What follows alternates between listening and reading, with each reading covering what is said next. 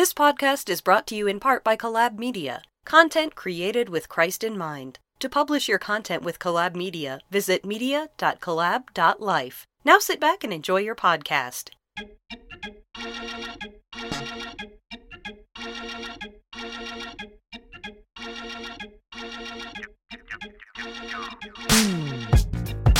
You're listening to A Walk in the Word, a weekly devotional podcast designed to help you get through the week.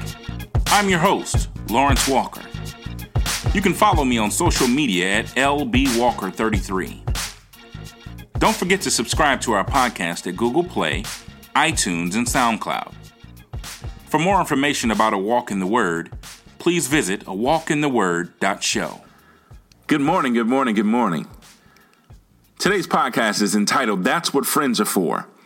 It's coming from Proverbs, the 17th chapter, 17th verse, and it reads, A friend loves at all times, and a brother is born for adversity. That's what friends are for.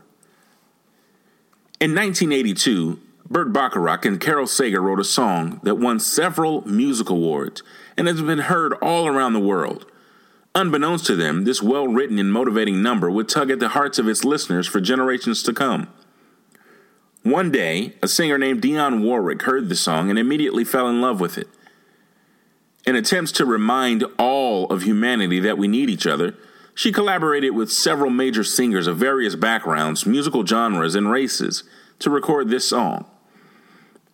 The chorus to this chart-popping, world-renowned, and people-unifying song says, Keep smiling, keep shining, knowing you can always count on me, for sure. That's what friends are for. In good times and bad times, I'll be on your side forevermore. That's what friends are for. Friends, the chorus of this song paints the picture of what true friendship looks like. I rose today to inform a few and remind others that the mark of a real friend is unconditional love. When we journey to Proverbs, the book of wise sayings, we find the writings of King Solomon. Here in the 17th chapter, Solomon gives sage advice on dealing with interpersonal conflict with others.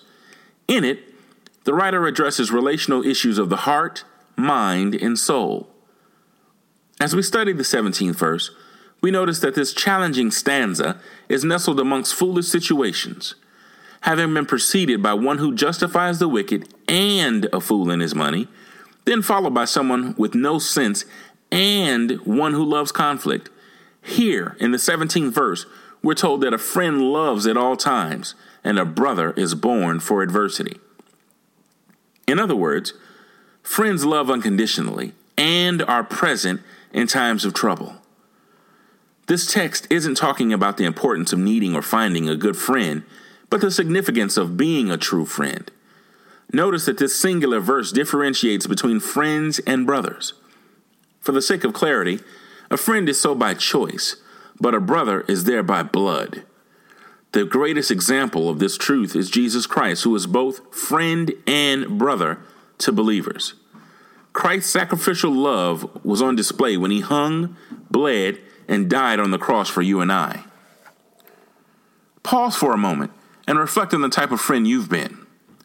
Are you the dependable friend that is there both good and bad times? Are you the friend that randomly and purposely encourages your brother or sister just because you love them? Are you the friend that pushes your brother or sister to be the best them they can be?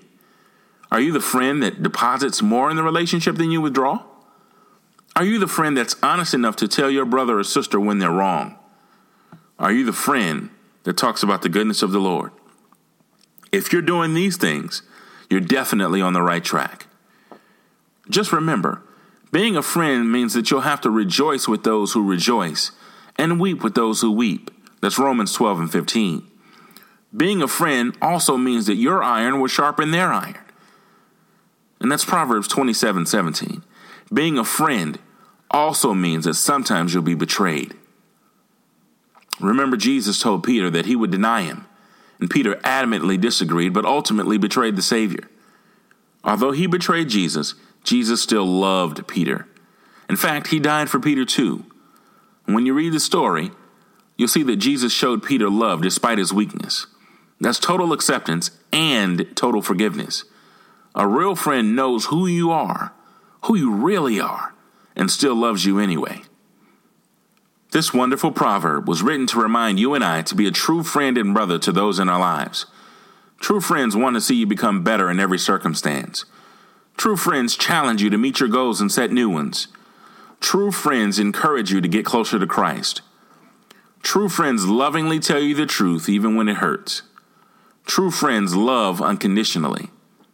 True friends will laugh and cry with you.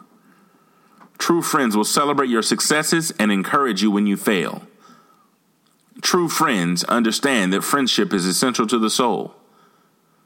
True friends will be there for you when you need them, because that's what friends are for. Thanks for listening to A Walk in the Word. To listen to more episodes, go to awalkintheword.show. Until next week, keep walking in the Word.